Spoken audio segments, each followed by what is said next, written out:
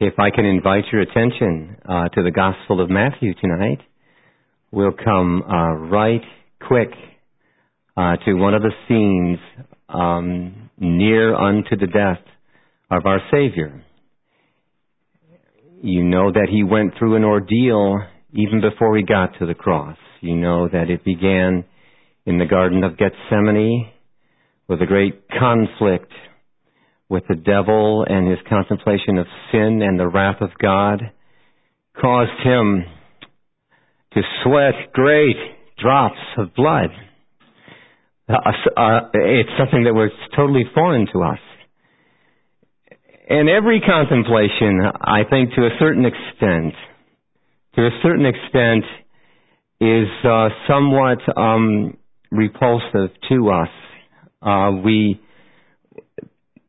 We don't find anything that is pleasant or attractive or admirable of its own nature when we contemplate the scenes leading up to his death and to Calvary itself. Sometimes we are, if you're like I am, okay, I'll just be transparent. I'm troubled sometimes. I'm disturbed sometimes. I don't want to think about it. I don't want to think about my Savior, my Lord, under such conditions. And sometimes I actually resist it. I actually turn from it. I don't like it. And yet I find that if I do that I am neglecting some of the sightings, some of the best sightings and views and perspectives of his love to me. If I won't look, if I'll turn away. R.C. Sproul says, maybe he's somewhat famous for this by now, he has this monumental message on the curse motif that he preached at, I don't know if it was Together for the Gospel or which occasion it was, whether it was a pastor's conference, but it was stupendous because he opened up the fact that Christ was the greatest obscenity on the cross. He was the greatest obscenity in the universe because he was not only cursed because he hung on a cross or was hanged on a cross. He was. But according to Galatians 3:13, Christ redeemed us from the curse of the law by becoming a curse. He wasn't only cursed, but he was the curse. He was the total embodiment of sinfulness and decadence and depravity for all of his people throughout every generation that has ever lived on the face of the earth and shall ever live. That was the figure. That was that person that was on the cross. And so, when we think about this, let's cultivate. All I want to do is talk about one aspect tonight. I only want to talk about one thing that I've never heard any preaching on in my life. Not to say that it hasn't been preached on, and not to say that I'm the example of it and I set the standard for it. I'm not saying that at all. I'm just intrigued by it and drawn to it because God put it in my heart. So as we contemplate these sufferings, and on this specific occasion and this specific procedure that was brought to the Lord Jesus Christ that I have not heard done to anybody else, that's not a part of the regular format for crucifixion. Maybe it is, but I've never heard of it. It's not anywhere else in the Bible. I want us to contemplate Christ being crowned with thorns. The crown of thorns that's found in Matthew 27. It's also found in Mark 15. It's also found in John 19. Matthew 27, beginning with verse 27, just this little section. Then the soldiers of the governor took Jesus to the governor's headquarters, and they gathered the whole battalion before him. And they stripped him and put a scarlet robe on him. And twisting together a crown of thorns, they put it on his head and put a reed in his right hand. And kneeling before him, they mocked him, saying, "Hail, King of the Jews!" And they spit on him. And they took the reed and struck him on the head. And when they had mocked him, they stripped him of the robe and put on his own clothes on him, and led him away to crucify him. I just want to answer 4 questions tonight. What did it mean? What did it mean for those who made the crown and placed it on his head, those who allowed it and those who approved of it? What did that mean? What did that mean to them? What is signified by what they were doing? Number 2, what did it mean for the one who wore it? What must have Jesus thought of it? What must have he contemplated while he wore it? A lesser point, but one at least worth mentioning. What did it symbolize for the whole created world? For the things that he had made? And then lastly, what does it mean for us? What does it mean to us? So we find ourselves on the darkest day of human civilization. It was the darkest day, and yet at the same time it was the brightest day. It was the most glorious day. Only a Christian can understand that. It was the darkest day because it was the day in which the Creator and Sustainer, that blameless one, was going to die. But it was also the day that the devil would utterly be defeated, and all of his people would have a sufficient sacrifice for their sins. Well, what does it mean then? What did it mean in the first place for those who had made it? What were they saying? What was that all about? Those that allowed it, those that approved of it. You notice that there's no difference of opinion here. There were a battalion, which I'm told is 600 soldiers. It's 1/10 of a legion. 600 soldiers. There's a unanimous opinion. There's a unanimous purpose. There's no opposition for this at all. Let's make a crown of thorns. And even if all of them didn't know about it, they all approved of it. They were all what does that say? What does that say of them? You know what it says. You know how totally given over to sin they must have been. Totally abandoned to this devilish activity. What reason did they have to do such a thing? Don't think of the crown of thorns like a rose bush. Okay? Some of us have the plant. There's at least 2 of us. Sarah Troutman gave me the plant that comes from the Middle East that supposedly is the plant from which the crown of thorns was made. The same variety of plant. It has thorns about this long on it. They can be shorter than that, but they're green. And they're really, really sharp. But the whole plant is flexible. You can bend it. You can cut it off. If I had a piece, I'd show it to you. Think of thorns that are at least a ½ inch, if not an inch or an inch and a half long. Very, very sharp as a needle.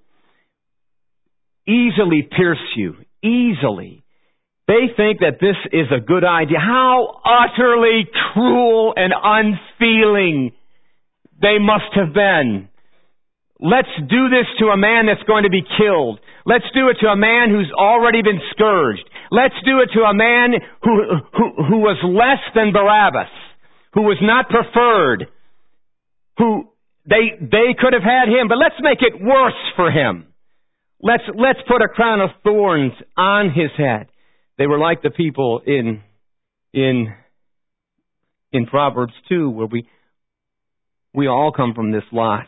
We're not just pointing our fingers at the soldiers or the governor or the crowd or anybody else. Proverbs 2:13 says that there are people who forsake the paths of righteousness to walk in the ways of darkness, who rejoice in doing evil and delight in the perverseness of evil, men whose paths are crooked and who are devious in their ways. There is a category of mankind.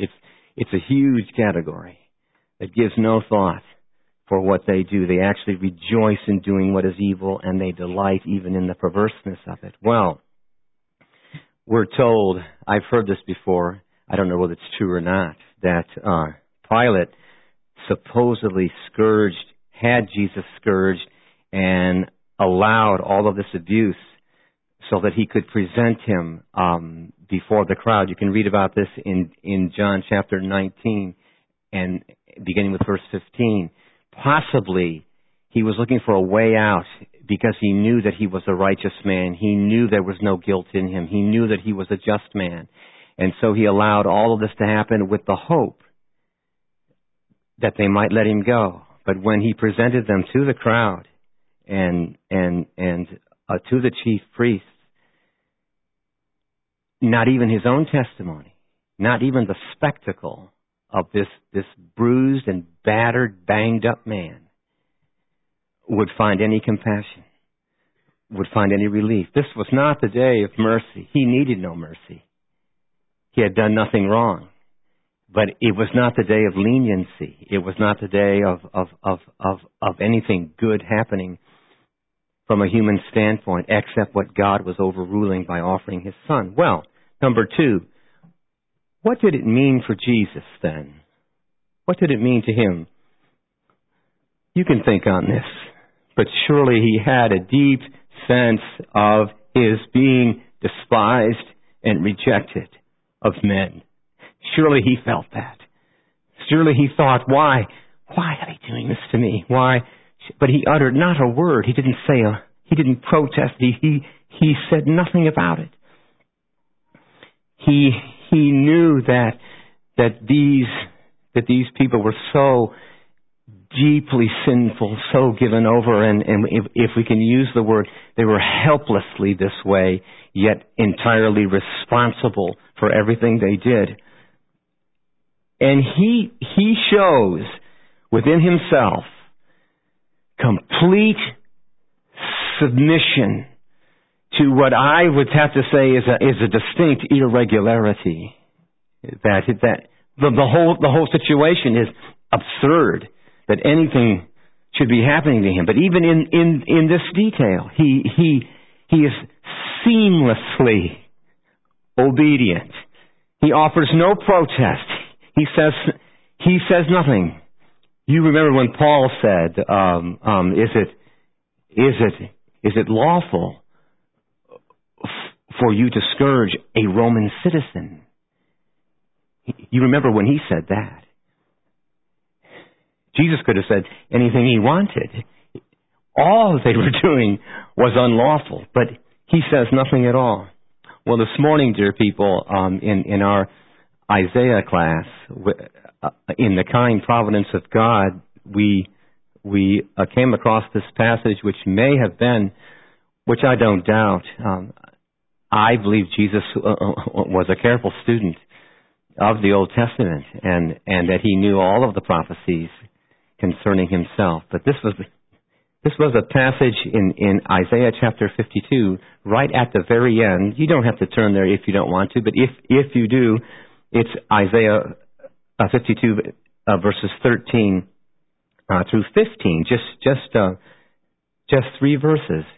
There we read the image of the servant which Christ knew he was.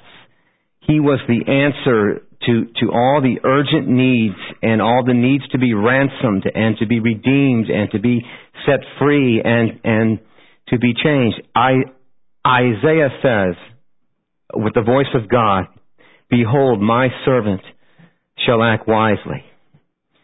He shall be high and lifted up and shall be exalted. This verse doesn't seem to follow, but here it is. Verse 14 says, and many were astonished at you. His appearance was so marred beyond human semblance. His form beyond that of the children of mankind. So shall he sprinkle many nations. The exegetical commentator, exegetical, just a nice fancy word for giving us what the words really mean, giving their derivation, their context, how it could be translated. Alec Matier says, here's what we have here concerning this servant. Something utterly shocking, shattering, appalling will be associated with him. This disfigurement from appearing to belong with mankind, so that men stepped back from horror, not only saying, is this the servant? But is this human? That's what the text says. That's what Isaiah prophesied. That's what Jesus knew that he was going to undergo. He was going to bleed so much. He was going to be so beaten, so bruised, so abused, so harmed and hurt and pained that he might not even look like a human being. That he would not be recognized. That they wouldn't even know who he was. That's what Isaiah prophesied. I want to tell you something. When I was a boy, and this all comes home to me, because when I was a boy, we did foolish things. Boys are reckless. We do stupid things. We do dangerous things. We don't even think about it. I don't think girls do that, but we do. We went down to Lake Erie. Lake Erie was right down the street from where we lived in Euclid, Ohio. And believe it or not, we decided it'd be a good idea if some guys got up. There's like cliffs there too that come down to the lake. If some guys got up in the roots and threw anthracite. Anthracite is a real hard rock coal. There's bituminous and there's anthracite. Anthracite's like a rock, and it can be sharpened. We'll throw rocks at you guys down there that are on the beach. We take turns doing this. Well, my turn came to go down there, and we're just having a great... And the guys down there could throw rocks up at us, okay? It was fair. But you can see how stupid this is. I got hit in the head with a rock of anthracite, and it made the tiniest cut in my head, no wider than a little girl's fingernail. No wider than that. But it was a deep cut, and I thought nothing of it. And all the boys ran. You know, they all took off because and I ran all the way home. But on the way home, from this little tiny cut, there was blood all down the side of my face. And the cut was small, not even a half inch, maybe not even a quarter of an inch. And so when I think of the crown of thorns being pressed into my Savior's head, when I think of the length of those thorns and their cruelty, their unrestrained malice against my Savior, and they drove the crown into his head, that must in part have fulfilled this scripture, because his face would have been covered with blood. He would have been bruised and battered and so hurt by all that was done. The blood would be in his scalp. It would be all down his neck. It would be all over him. I had one little cut, and it was all down my face. There was a woman in the front yard breaking leaves, and she for just one little cut. My Savior had, as much as I loved that hymn, 5 bleeding wounds he bears. Beautiful hymn. What John Wesley or Charles Wesley wanted was to capture the, the main points, the 5 wounds, his hands, his feet, and his side. 5 bleeding wounds he bears, received on Calvary. They pour effectual prayers. They strongly plead for me. Forgive. Forgive, they cry. Nor let that ransomed sinner die. But I know that it was more than 5 bleeding wounds. I think it was more than 50. It might have been more than 500. We'll find out when we get to heaven, when we see this glorious Savior, and somehow the wounds that he received on Calvary will be gloriously represented in his physical body in a glorious and wonderful way. Well, that's at least in part that fulfilled. He knew that he was fulfilling Isaiah 52 and verses 13 through 15. Well, very briefly then, what does it symbolize for the creative world? In a lesser sense, where do thorns come from? Why are there thorns anyway? They come from God's cursing the earth because of the sin of man. He says to Adam, thorns and thistles it shall bring forth for you. You shall eat of the plants of the field. By the sweat of your face you shall eat bread. For out of it, till you return to the ground, for out of it you were taken, and you are dust, and to dust you will return. Well, in a strange sense, the thorns around Jesus' forehead and scalp they can symbolize this fallen world, this world of sin that he's taking to the cross with him. All the benefits that will ever come to the earth, in the renewed earth, they will come through Jesus Christ. All I'm saying is that thorns around the Creator's head means that he takes the burden, sins of this world and this whole sinful cosmos that we live in. It is also with him. So, in this utterly humiliating way, in a totally inappropriate way, this crown rests upon his head with what Pilate wanted written: Jesus of Nazareth, King of the Jews.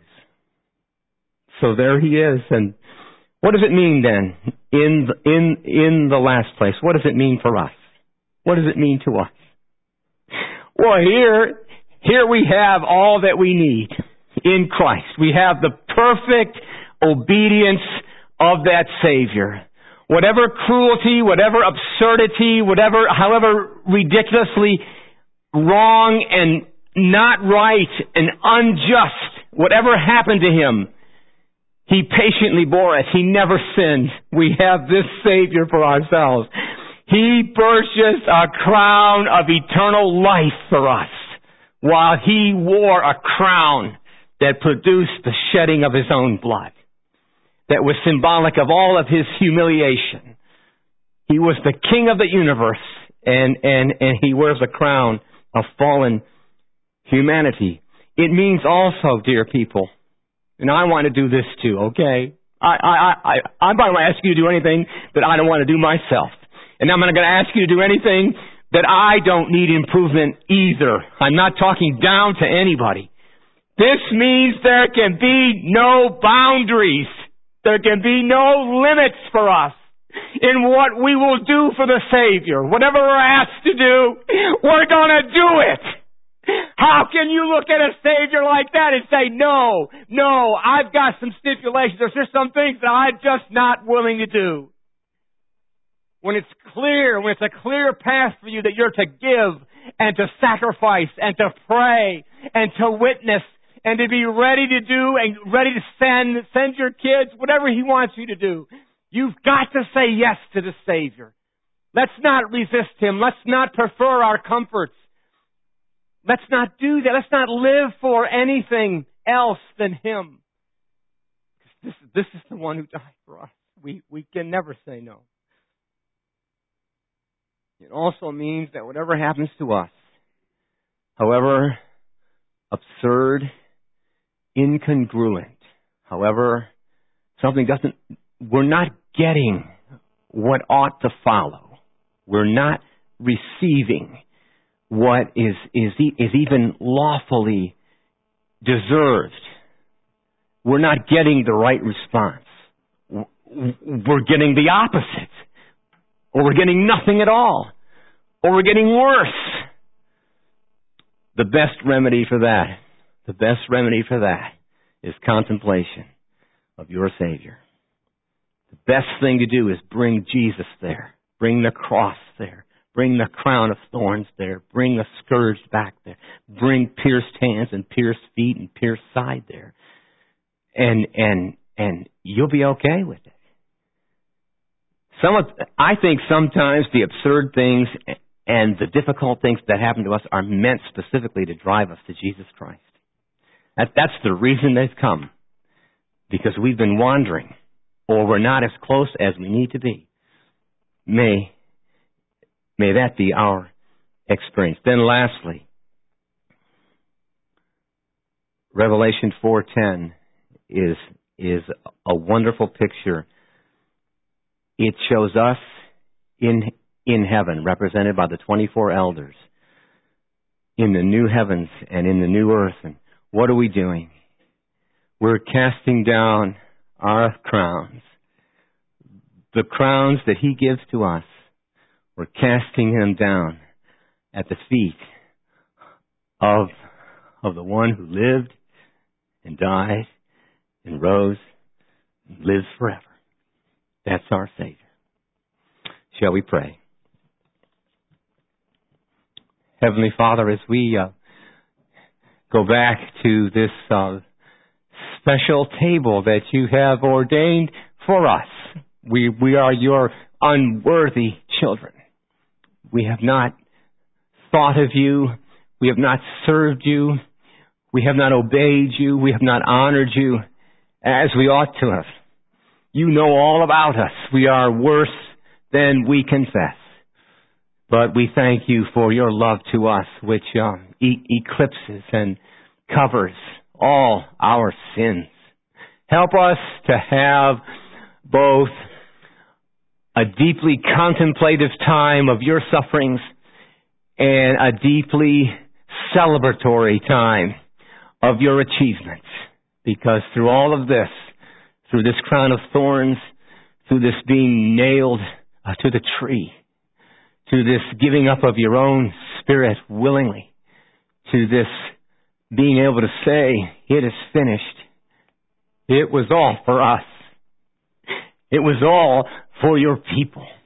And we're glad that this disfigured Savior, beyond human recognition, is going to sprinkle all the nations.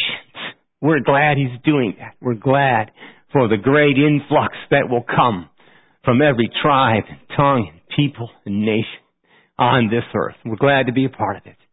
We pray all this in Jesus' name and for His glory. Amen.